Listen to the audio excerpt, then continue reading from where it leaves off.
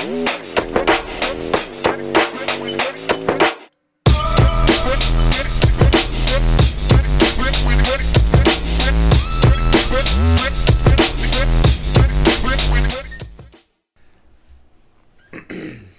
to episode 41 of Whatchu Spinnin.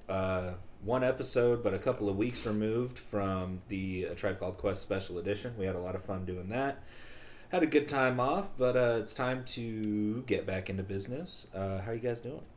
Doing good, man. Yeah. It was a good long break. Yeah. Jacob, you moved. I moved, You want to address that? New space, new location. Yeah. All settled in, thankfully. Move was stressful, but we're here now, so. Hell yeah. Yeah. How you doing, Matt? Doing good. Missed you guys. Missed Glad you. We're back. And you're about to come work with me all the time again. I am. Yeah, you and I are right reunited. next to you. We're reunited, and it feels so good. The boys are back. And yeah, so we're all doing good. But enough of that BS. Let's go ahead and talk about some music. We're gonna go ahead and start with Matt's pick for this episode. If you remember from the end of episode 40, we kind of covered what that was going to be. But what do you got for us? I went back to 1992 for an album called Angel Dust by Faith No More, their fourth album, and the last album to feature guitarist Jim Martin, one of the more influential sounds for that band as far as the guitar work goes. More of a theatrical sound for this album compared to the real thing, which is more like that rap rock a little bit, with Epic and stuff like that. And I think Jim Martin was more into that style, and when it got a more theatrical sound, he's like, I'm good. Right. Lots of different vocal melodies on this album. Mike Patton has a crazy octave range. I think he has 6 octaves or something like that. Yeah. And he sings, he sings the soft side of it, and he sings the hard side, and he sings the screamo side too. A very unique band, very underrated in my opinion, especially the keyboard player. There's some good piano in all these songs. It's very eclectic. Not a lot of people like Faith No More because of maybe the screamo type, but this album is probably their best selling and most accessible out of all of them. What do you guys think? Yeah, I mean, I think I don't think I'd ever heard like a full Faith No More album. Like I had heard Epic, obviously, was like most people have, and then I heard, maybe some other things. I think I heard their cover of Easy. That was probably the only thing I heard off of this album. And then Midlife Crisis. My dad loves that fucking song. My dad would play that song, and so when you brought this up and I listened to that, I was like, damn, my dad used to play this shit all the time. Outside of like those 3 tracks, I don't have a lot of familiarity with Faith No More other than knowing that Mike Patton, 1, has a really good voice, and 2, it has multiple projects. He's kind of like a Maynard type. But this album, man, there's some parts that make you laugh, but also from a musical standpoint, they're really fucking solid and they're really good. So I was impressed. I really liked this. That's why I asked you. I was like, yeah, you said this was like impossible money wise on vinyl. You're like, yeah, it's like 140. I was like, yeah, okay, I'll go ahead and pass. But no, I really did dig this. Nice. Yeah, no, it was good. I hadn't heard of Faith No More. Really? Okay. I had not heard of them. I probably had heard Epic because it's like a big song of theirs. Right. It was on like MTV, I'm pretty sure at one point. A long time. It's on Rock Band too. Oh, that's cool. Okay.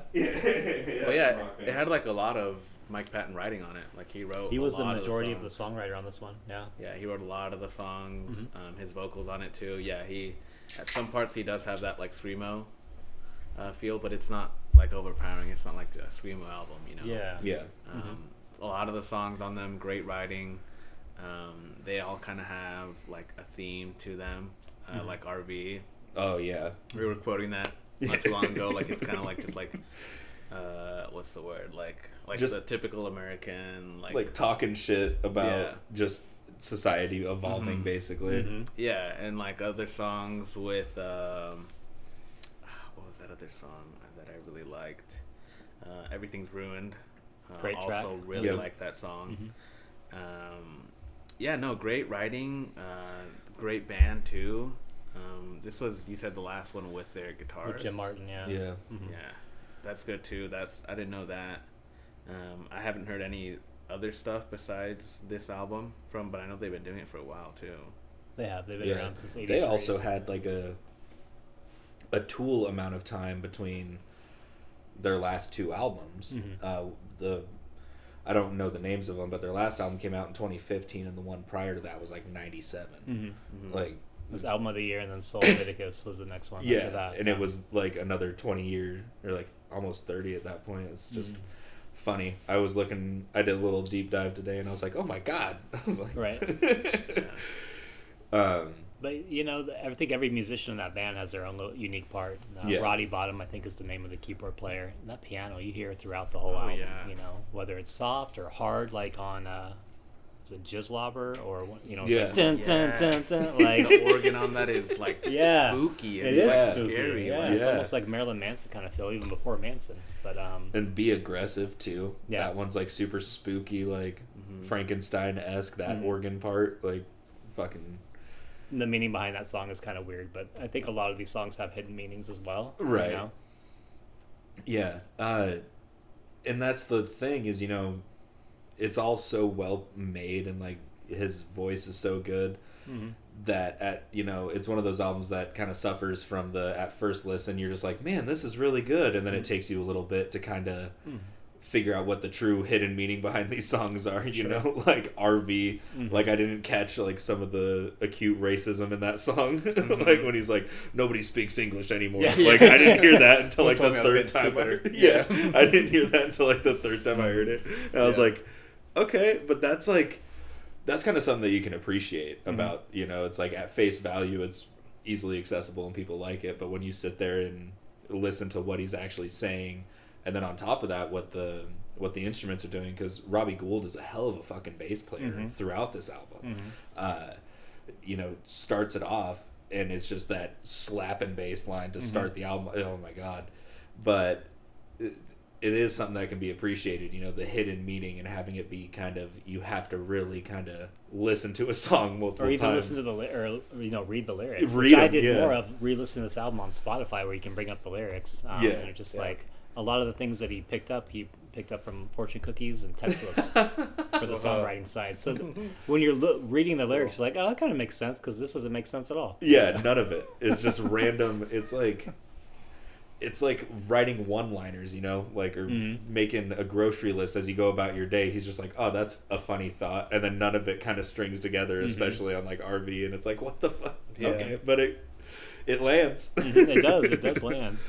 It's all kind of like, it's rock, but it's all kind of different variations of it. Like Malpractice, that's kind of like death metal, I feel like it's like a lot more that's one of heavier. the more intense songs on that album, Yeah, for sure. And absolutely. then, like Smaller and Smaller, that one just feels like kind of like, you know, like a basic, like classic, like rock song. Yeah. So it's kind of like, it's all the same thing, but it's like kind of its own like lane too, the songs, which is interesting. And then Land of Sunshine is like when I hear Land of Sunshine, it's like, oh yeah, this definitely came out in 1992. Like it is so 90s, feeling like, yeah, but fuck yes, it's true. And like sing and rejoice.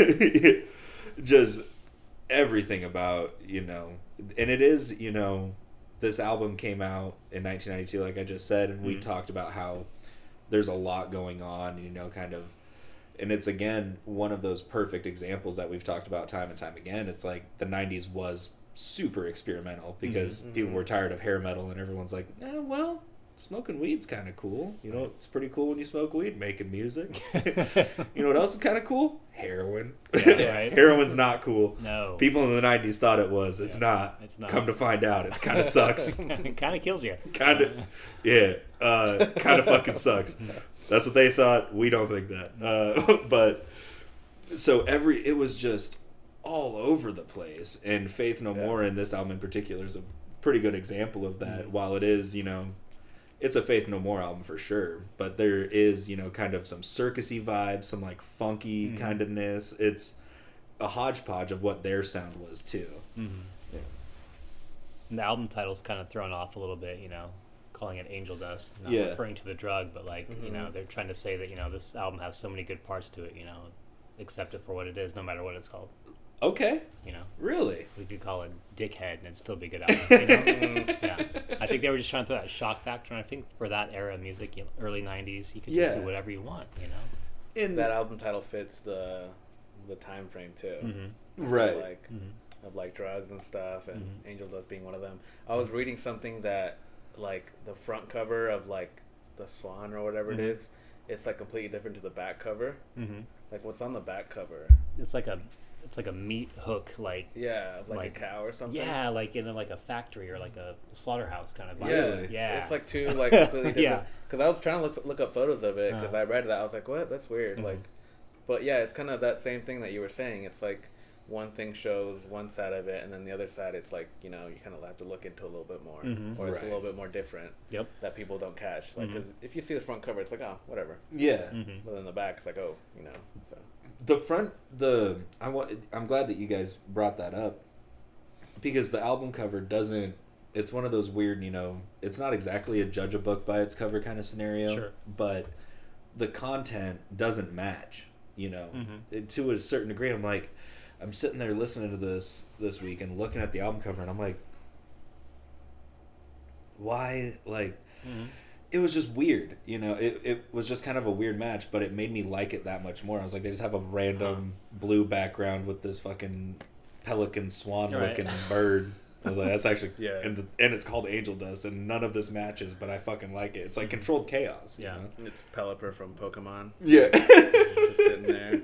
Stop it. I've been in the lands lately, dude. Yes. I've been hunting them Pokemons, dude. But I like that they kind of did that. They made like the main front cover like the attention grabbing, and then the back side for like people that look into it. You know, people that read between the lines and stuff.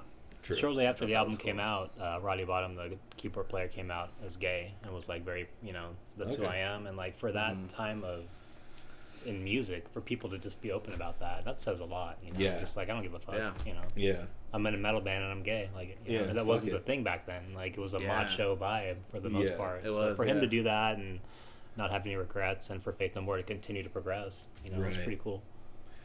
It is. That is,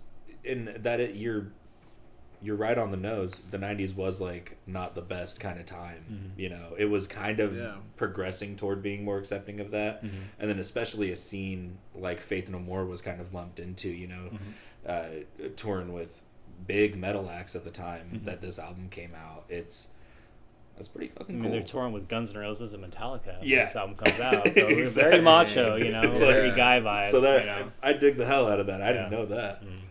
That's cool. It is. Yeah.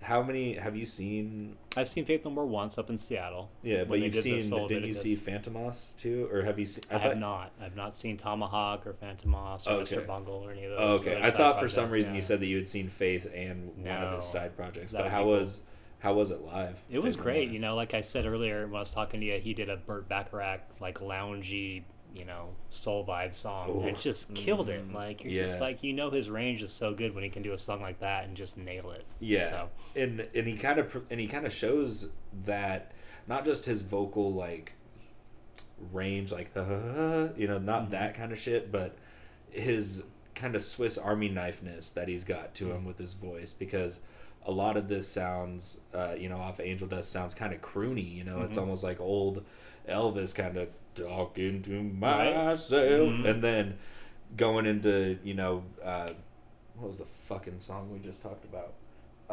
Malpractice. You know, songs like Malpractice. Complete opposites. Complete opposites, and like, so that I can assume that him doing a loungy kind of song like that, he fucking killed. I haven't listened to the link you sent me. You have to listen to it. But like, I definitely will, because that sounds like something he would just knock out of the park. And his range is so crazy. He's done soundtracks for, you know, different Netflix things, and he's actually done like the sound effect vocal. Really? Like whether it's a high-pitched scream from 1922 that's on Netflix or different things like that. What? Yeah. Damn. Those are all him doing those things. Yeah, no, Mike Patton, he's like really talented, like, and all his side projects too that he's done. I was listening to, what is it, Mr. Bungle? I was listening to that, and that was interesting. Yeah. It's like it's like new, like older stuff too. Older, yeah. Like it was like one of his first things that he was doing. Yep. So you can kind of tell he had that in him, that he was like, you know, kind of out there experimenting with new things and made them work most of the time. And a lot of that kind of earlier stuff that he was doing, at least from what I've heard, it's been a while since I went back, but it was a little bit more funk-esque. I think Mr. Bungle was a like little bit more Mr. like Bungle was like, it was watered down. It wasn't like funk like Parliament, you know, but it was kind of like grungy funk music, like anti-Chili Peppers. It was like the Waluigi to the Red Hot Chili Peppers almost. Right. Like, A little bit, yeah. So to go from that to being in Faith No More, which is one of these highly underrated, great 90s like alternative bands, is pretty fucking impressive. And then to go on and do literal I'm just gonna do sound effects. I'm not gonna voice act. I'm gonna do high pitched screams on Netflix shows. Right. That's tight. And he kind of came into his own, like I said earlier. He did all the songwriting, but the album before this, The Real Thing, he was just there to kind of do the vocals. They had already written the album. Yeah. Needed a new lead singer, and he just happened to step in and do it. And so to get the chance to do the second album and do your own thing, Yeah. I mean, that's pretty cool that they give him that kind of that free range to do it. Yeah, that's know? pretty fucking rad. Yeah. I do like that. Shout out Faith No More, man. Underrated. Very underrated.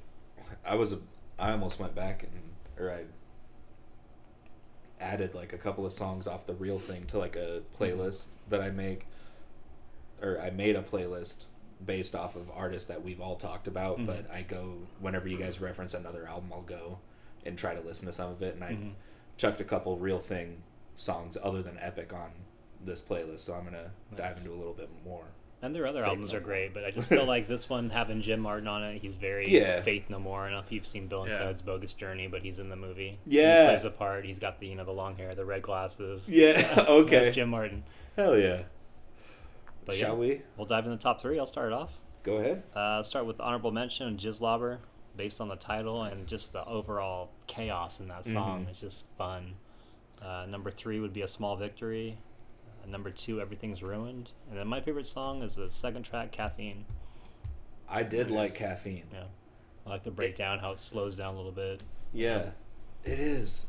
That is a good, and a good second song for the album, too. It is a strong start to it. Do you want to go next? Yeah, I'll go. My honorable mention, I'm going to go, same thing, I'm going to go Jizzlobber. That screaming and then that organ is just so haunting. It's just so spooky. Top 3, I'm going to go Kindergarten. Nice. It's a good track. I like that song, Smaller and Smaller. And then my favorite track for sure, Everything's Ruined. Nice. Hell yeah. Great song. Nice. Honorable mention for me was Be Aggressive. I don't know. I liked that spooky ass organ, and then I'm also a big Marilyn Manson fan, so it reminded me of Mob Scene. Where, be obscene, and so just it's the same kind of thing. And Be Aggressive is the original cheerleader chant, so I thought that was pretty cool. So honorable mention that.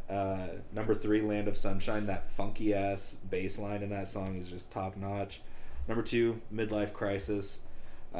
Shout out my dad for playing that growing up. I even asked him today, I was like, didn't you listen to Midlife Crisis all the time, or am I insane? He's like, oh yeah, no, that song fucking bangs. I was like, yeah, I know. And then number 1, RV. Nice. I've been walking around my house the past 2 nights just being like, talking to myself. Everybody. Dude. Great song. The lyrics to that are so good. Dude, yeah. So good. And that's the thing, is he's like grumbling them half the time, so you really do have to pull them up and read them to understand what he's saying.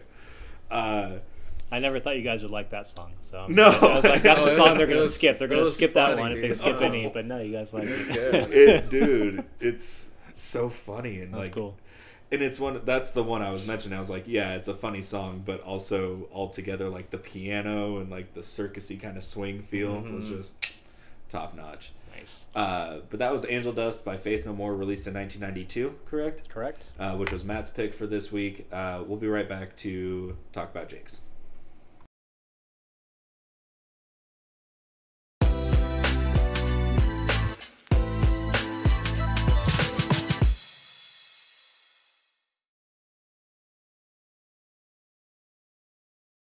That I almost brought for next week's pick. Okay. Yeah. It's time to. What jazz? Why jazz? It's time to shift gears a little bit and go into a completely different realm with Jacob's pick. So, what do you got for us? Yeah, so I got some jazz, particular wah jazz, which is just fancy way to say Japanese jazz. It's like a jazz compilation of jazz music from 1968 through 84, but it's really mainly like late 60s, early 70s stuff. A bunch of different artists, a bunch of different, musicians in that time. Like it has like a staple from like their album, for different artists. Okay. So yeah, it's a great selection. 2 weeks kind of felt like too much time to be listening to jazz, but it was enough, I feel like, to appreciate it. It was, yeah. Because jazz, like, there's so much that goes into it.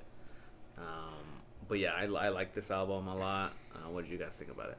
I'll start off my spiel, just piggybacking off what you said about 2 weeks being too long to listen to jazz music, and I agree to a certain extent. Yeah. But to me, jazz music and like almost all genres of music, you can almost find a certain part in your day to where it would fit. Mm-hmm. If I'm like making a meal, chopping the veg, marinating the meat, whatever the fuck, put on some jazz. Like I put this on and made a beer cheese soup. Like I was telling you, I made a beer cheese soup, had mm-hmm. this playing. I did that when we've brought up Jazz Abroad and Nice. some of those other artists. So it has its place, but I do agree. The homework for the 2 weeks is short albums across the board, by mm-hmm. the way. Like mm-hmm. just an hour or even less with mm-hmm. mine. So I can see where you're coming from, but also I was like, let me do stuff to where that makes sense to listen. You put it to in, this. yeah. You put a lot of love in that beer cheese soup listening to jazz. Yeah, it was literally, I did all 3 of our albums. That was when I messaged you and I was like, yeah, I listened to. You were making food. Yeah, I was like, I made soup listening to Underoath, and you're like, that soup was either hella seasoned or really, I can't remember what you said. Just but aggressive. It was an aggressive soup, yeah. But I balanced it out with the jazz at the end. Nice. But no, I really liked this. There's some other stuff I'll dive into later, some weird crackheaded thoughts that I had listening to this morning, but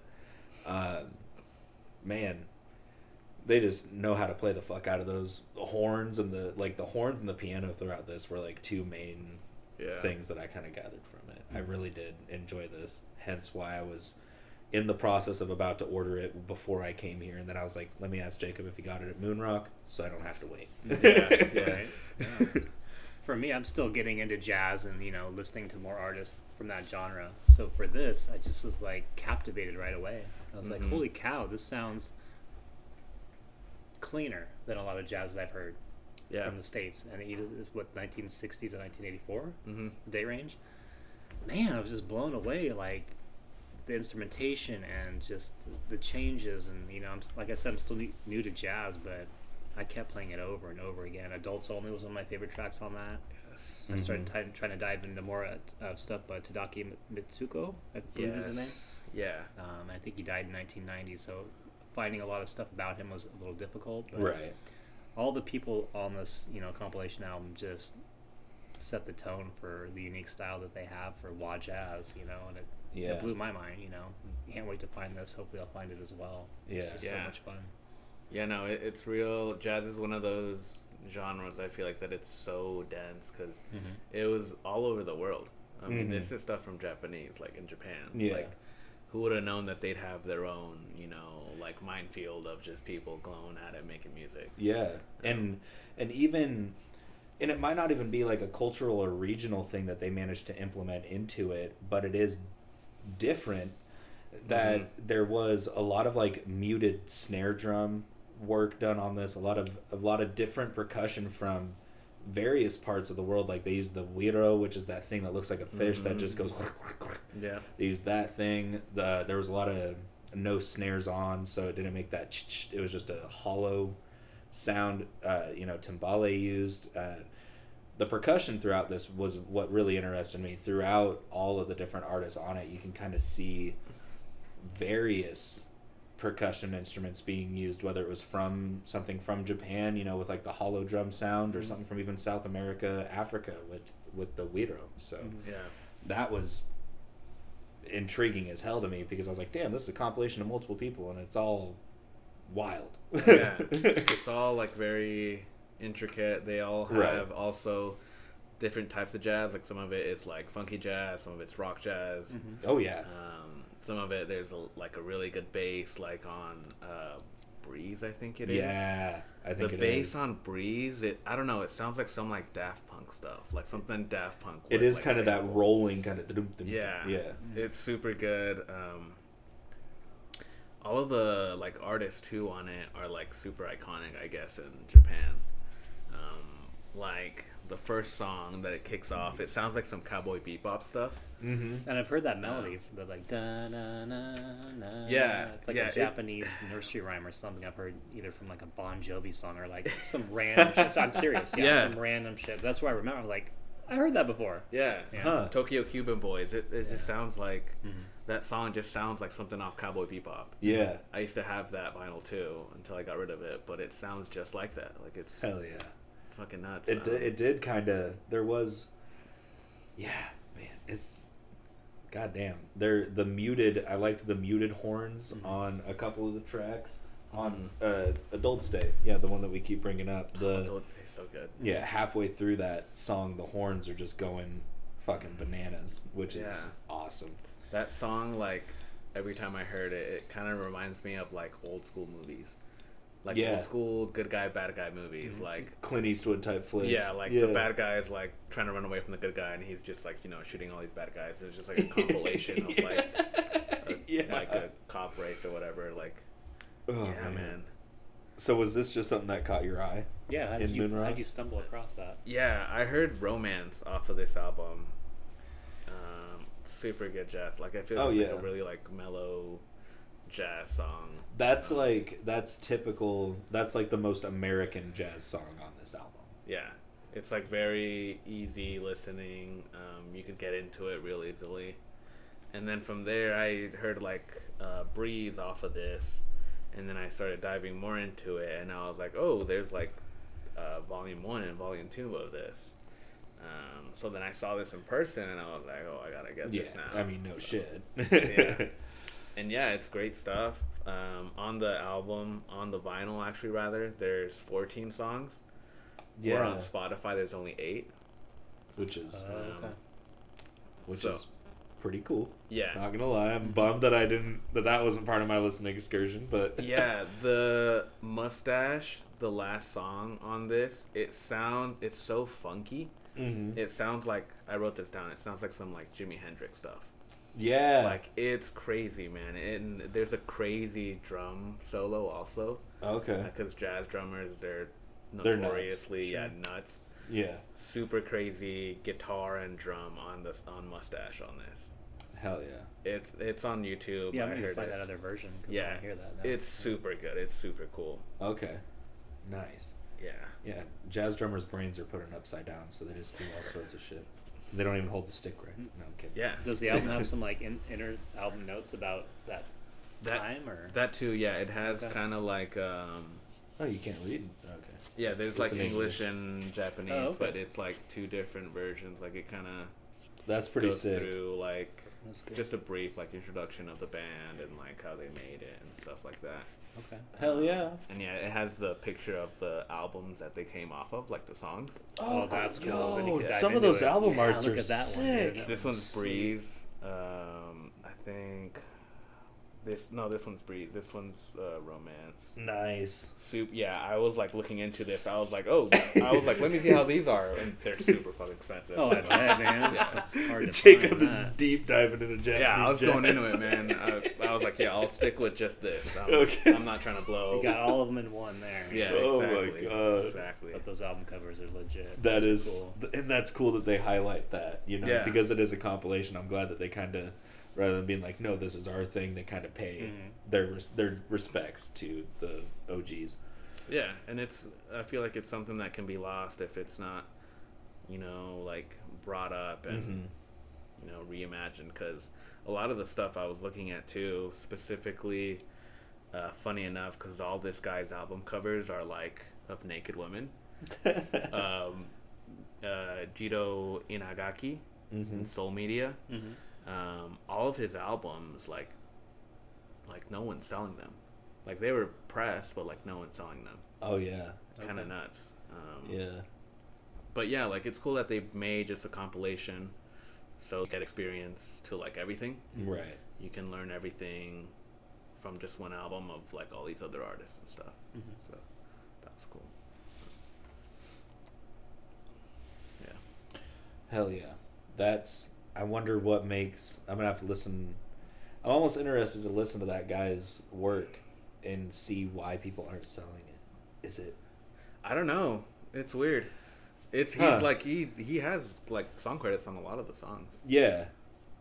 That's wild. That's weird. Well, just like for you, like you wouldn't have found this unless you saw it. And, Yeah. Like No so idea. now you know about these other artists and songs. Yeah. And now Yeah. you know, dive into that more. But I'm so glad you brought it up. Cause Me now too. I'm like, oh man, this opens a whole new genre of possibilities that are not from the States. It's Japanese jazz, you know. It's Yeah. not just, you know, Yeah. I like that. Jazz music is kind of hard to get to, I feel like, and hard to get into. It is. I would agree. That's probably why I waited so long to even try. You know. Yeah. Yeah. And for it just to see like it's just so culturally accepted like everywhere in the world. Right. That they were trying to influence, you know, like Spanish jazz and American jazz and all these other, you know, types. So it's cool that they did it and they brought it all together in a compilation, a 2-series. So yeah, I was glad to bring it up. I feel like I had to. Oh yeah. Definitely. So, and having 2 weeks, that's why I feel like it felt long. But at the same time, it let me soak it in more personally. Yeah. So I liked it more. Yeah, kind of like I said last episode, after I brought up Underoath, I was like, fuck, I should have brought up a more like a bigger album. Like I was torn between bringing up Underoath or The Wall by Pink Floyd, and I still wish I would have brought up The Wall, but here we are. It is what it is. It is what it is. I might break my ankle so that way you guys get an extra week to listen to The Wall whenever that happens. But no, I enjoyed, you know, all of these albums over the extended break. Like I said, you gotta find ways to slide them in. You know, whether you're driving yourself to work or sitting in the parking lot because you got there a couple minutes early, or you're making some soup, or you know, got a nice woman over. There's something for everybody. It's the jazz. You gotta put the jazz on when you got a nice lady in the night over. You got the jazz. It's a jazz. Top threes? Yeah. What are you guys' top threes? I'll start it off. Honorable mention for me would be Fourth Expression. Third place we got Breeze. Second, Waterase. Yeah. And then of course Adults Only is my top. Hell yeah. Such a fun track. For me, honorable mention was Do It. I also liked that it had an exclamation point. Reminded me of Doing It. Shout out. Number 3 was Mago Uta. Yes. That was like Sakura was a really good way to start off the album, but Mago Uta was really when I got into it. When it picked up. Yeah, when it picked up, I was like, that funky guitar riff, just that. It doesn't change much. That piano run at the beginning is just. Fuck, it's gross. Number 2, Adults Day. Or Adults Only. Is it Adults Day or Adults Only? Day. Adults Day. Yeah. No, it's all Adults Day. And then number 1 for me was Romance. Like, I just like that really soft kind of... Because it was after a couple of more quote-unquote as aggressive as jazz can get tracks. And then Romance comes in and it's just very soft and mellow. Like a rainy day kind of vibe. Yeah. So those are my top 3. Nice. I like you guys' picks. Mine, top 3. Honorable mention, I'm going to go Mustache. Just because it's not on Spotify. If you guys heard it, it would be in your guys' top 3. Oh, I'm sure it would be. I'm sure it would be. It's so good. Matt had the decency to tell us not to listen to the deluxe. Yeah, and you're over here. Don't listen to Easy. You're over here being a pay-to-play player. You got DLC characters.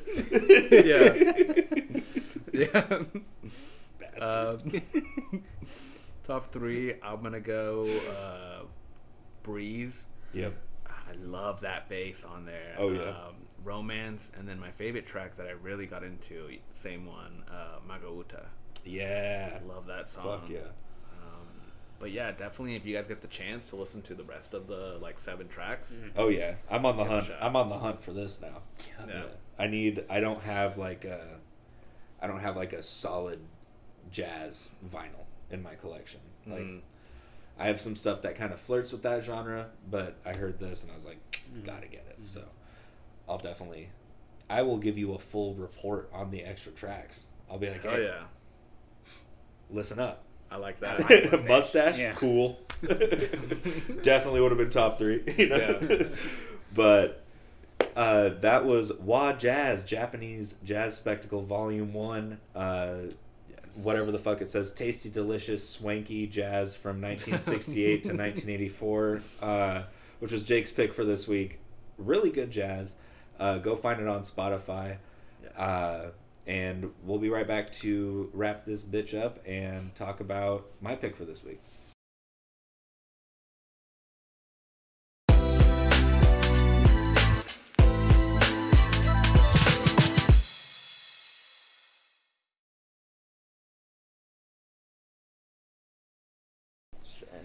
All right. What do you say? Dun, dun, dun. We move on. Yes. It's time to take this baby on home and transition hard again away from jazz and go to some Underoath.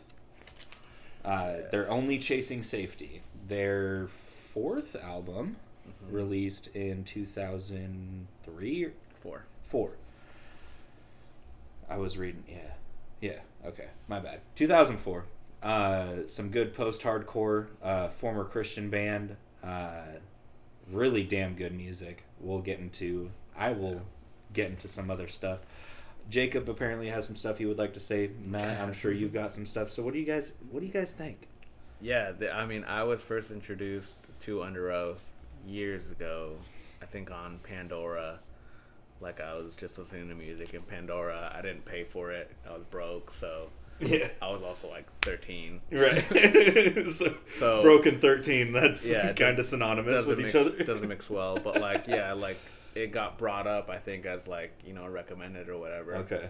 And I was like, oh, this is good. And then I got into this album, Define the Great Line, their first album, what's it called? I wrote it down. The wrong notes. The Changing of Times. Yeah. And when you brought this up, I was going back into their catalog because we had some time. The Changing of Times, it was like a lot more screamo heavy. Yeah. A lot more like, like out of the chest, like screaming. And then with this, it's like a lot more of mix. Yeah. It's like a lot cleaner. I went back to listen to the Changing of the Times this past couple of days because it like auto played after the end of Chasing Safety, and I was like, oh fuck, I haven't heard this, and it is very much like, and it has a much more raw sound than this or Define the Great Line, because I mean that came out after, but this one sounds a lot more polished, a lot cleaner. They produced it a lot better. But yeah, Underoath, it's something that I've really been into for the longest time. Funny enough, I think this was like probably one of our first times that we connected. Yeah, it was. I think this might have even been, I think this was after we talked to MF Doom and dark stand-up comedy. And then I said something, I was like, you ever listen to like post-hardcore? And you're like, oh, like Underoath? And I was like, shut the fuck up. I was like, what the fuck you know about Underoath, dude? And you're like, 12th they're not. I was like, That's really cool, actually. I was like, get the fuck out of here. I was like, this Dorian guy is kind of shady, and I was like, oh, he's kind of cool. Okay, he listens to Underoath. He's kind of cool. No, that was exactly it, because he said something about like collecting vinyl or was playing like something. I was like, oh, you listen to Doom? Because that was the first thing, and then. Or even before that, you asked me if I listened to Joey Diaz, and I was like, yes. I love inappropriate stand-up. Yes. And then you fucking tricked me in being like, oh, I definitely listen to Underoath, and I was like, no, the fuck you don't. And turns out, so that being said, Jacob and I will probably nerd out about Underoath some more. Matt, this was your first introduction to him. It was my first introduction. So what did you think? The album cover, it drew me in right away. Mm-hmm. Yeah. As soon as you showed that to us a few weeks ago, I was like, oh, this is really, for this time of music, it's kind of, not dark, but it's very out there. You're like, what are we doing? What are we listening to? Yeah. And once you play that first track, you definitely feel that vibe. Mm-hmm. But I think it's a consistent vibe throughout the whole album. Like, it doesn't stray away from that. It doesn't try to really slow it down. If it does, it also incorporates that screamo aspect into the song as well. Mm-hmm. Right. I like the fast percussion, like the drumming on this whole album. It's just like, it drew me in. Every song, the drummer's on point. Oh yeah. Whether it's quick or slowing it down a little bit. And their drummer is also their clean vocalist. That's what you were saying. Yeah, Aaron Gillespie. He does their clean vocals, and then they have Right. another guy just for screaming. And I like both. I like the variety of both. You know, I probably preferred the clean vocals more because it was more of a melody. But Right. the screamo worked too, and it was, like I said earlier, it's just consistent. It doesn't stray away from that at all. It is what it is. And the thing that kind of, I bless you. Thanks. As I've kind of shown, I'm into the screamo kind of shit. I like that. That aggressive vocal does something for me, and so I like both. But what draws me to Underoath's kind of scream vocals is the same thing that draws me to In Flames, like Anders Frieden's scream vocal, is that you can actually understand the words for the most part.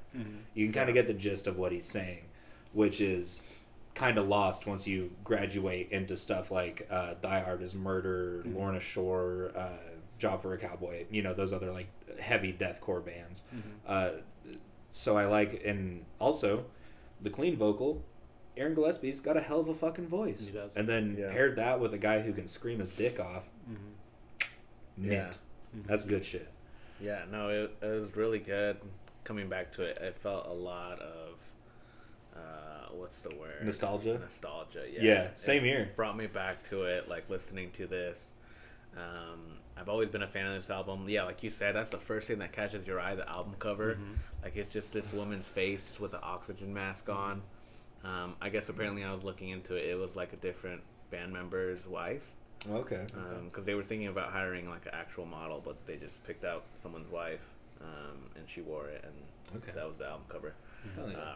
Pretty cool album cover. I don't think I've seen any other album cover like that. No. Like, just with like an oxygen mask, just like zoomed in, just nothing but the face. Yeah. Really neat. Yeah, the screamo side of it, it's there, but the clean vocals just levels it out so well. It does. And I Right. think like the third track in, was it Reinventing Your Exit? Yeah. Like, Reinventing Your after I Exit. started hearing it, I'm like, oh, here it is. There's Yeah. the melody I'm waiting for. And after Yeah. that, I was just hooked for the rest of the album. Right. Yeah. Yeah. And then I Don't Feel Very Receptive Today, like that song. And then kind of what you were talking about, Matt, the final track on the album, Some Will Seek Forgiveness, Others will Chase Safety, isn't it? That song has a mix of both worlds. It has that kind of long, drawn out, like, acoustic intro, and then just powerful. Like, I'm getting goosebumps talking about it right now. I listened to it on the way here, and I was like, holy fuck, like, this song kicks ass, like, still. And just having that, being able to have the best of both worlds like that is really something to kind of give praise to, because having that, because even the guitar work on this, I think the drumming and the vocals are kind of the main, exports out of this band. But the guitar work on this still is pretty nice. So it's pretty cool too that, like, in this time they were still, because that's how they originally started, like they were like a Christian band, and then they turned into this. Yeah, and then, and this was kind of when, this was a couple albums after they stopped being. Yeah, they stopped doing that. They had a couple other I was albums. wondering, like, when that transition took place. Like, this was like, I think this was the biggest album. I think this was the first big album after they stopped. Because the thing, and here's the thing with Christian rock, Christian metal, there's a litany of bands out there that are actually labeled as Christian metal or Christian rock that would fool the fuck out of you. There's a band called Red that has an album, came out when I was in like elementary school, so probably like 2003, 2005, 2004. It's a Breaking Benjamin album. it's not Christian at all. Like, if you sit there and decipher the lyrics, yes, there could be some things drawn from it.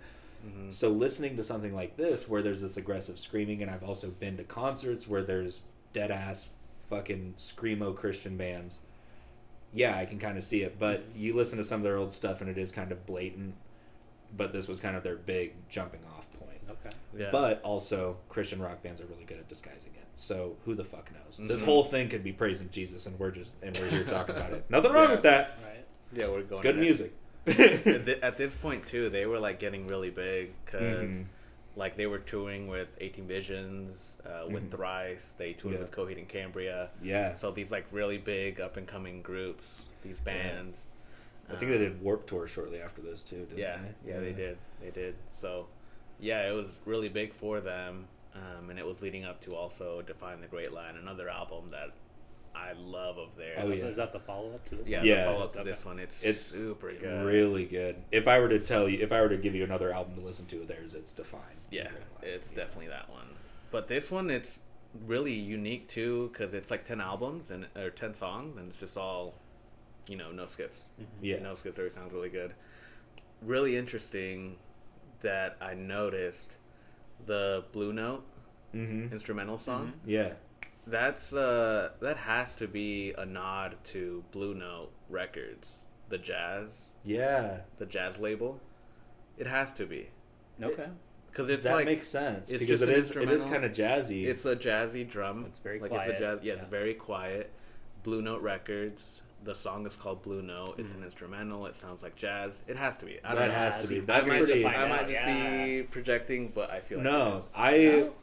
I give that a leg to stand on. I'll back that up. Yeah. That's I got feel to like be. it 100% is. Yeah. There's no way it's not. But this is one of those albums that I feel like it's stood the test of time for me. Same, yeah. We always joke about it. Oh yeah. All the time.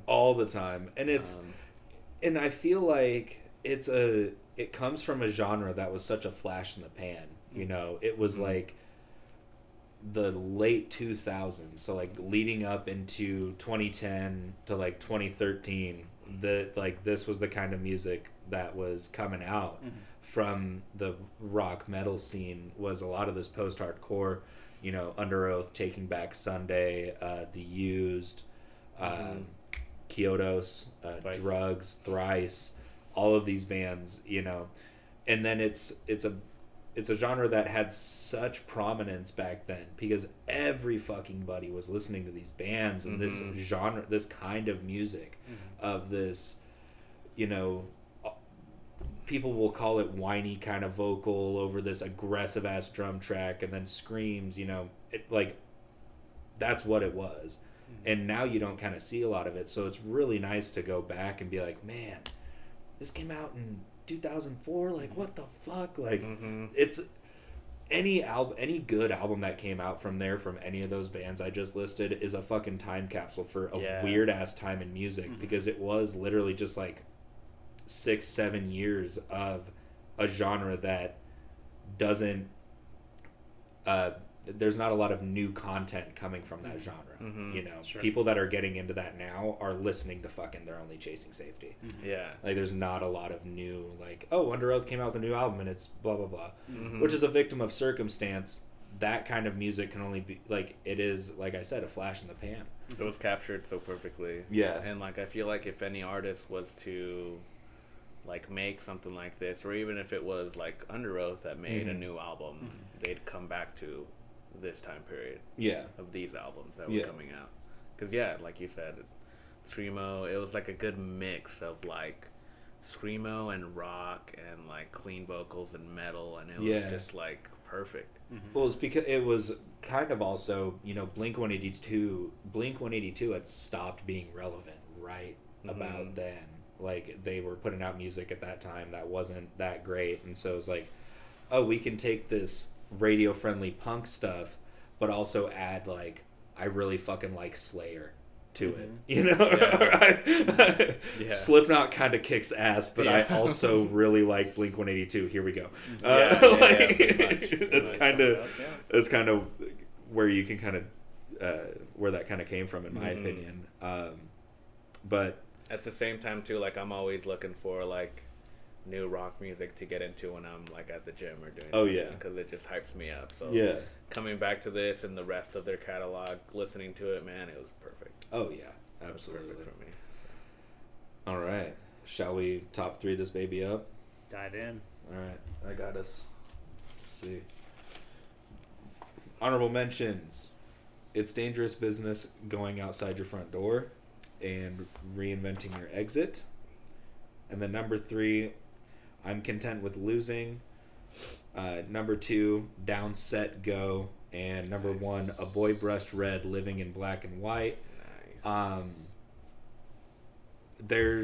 I could have talked for fucking 15 minutes about that song alone. Goes a lot of really good places, a lot of great breakdowns. Yeah. A lot of, like, even the scream vocalist does some cleans on there, which are actually pretty nice. So that's mine. Very long song titles, too. Yeah, that's what post right? Look at again, all the bands I listed, Taking Back Sunday, those guys, extremely long song titles. Yeah. None of it makes sense. Mm-hmm. Yeah, if I'm going top 3, honorable mention, I'm gonna go Downsec, or no, I'm gonna go A Boy Brush Red. Yeah. That's my honorable mention. Top 3, Reinventing Your Exit. Nice. Down, Set, Go. Nice. And then The Impact of Reason. Ooh, Impact of Reason was a good one. I was really liking that song. It's a good one. Yeah. That's a good one. Honorable mentions for me was the Blue Note / Some Will Seek Forgiveness. Yeah. I like those 2 tracks. Number 3 would be It's a Dangerous Business, Walking Out Your Front Door. Nice. 2, I'm Content with Losing. And then the song that drew me into this album, Reinventing Your Exit, was my top pick. Fuck yeah. Great album. You know it's 12th and Hyde? Oh, is 12th it? and High. That's what Spotify says on the lyrics. I haven't looked into it on Google. I feel like it's 12th and High. Not because there's a high street in almost every city in America. Yeah. Mm-hmm. And I don't know. If it's 12th and Hyde, I don't give a fuck. My life's a lie. Yeah. if it's not 12th and High, I don't give a shit. I'm still saying 12th and High. Yeah. You can't make me, okay? Yeah. But anywho's, that was They're Only Chasing Safety by Underoath, which was my pick for this week. We'll go ahead and introduce our picks for next episode right now.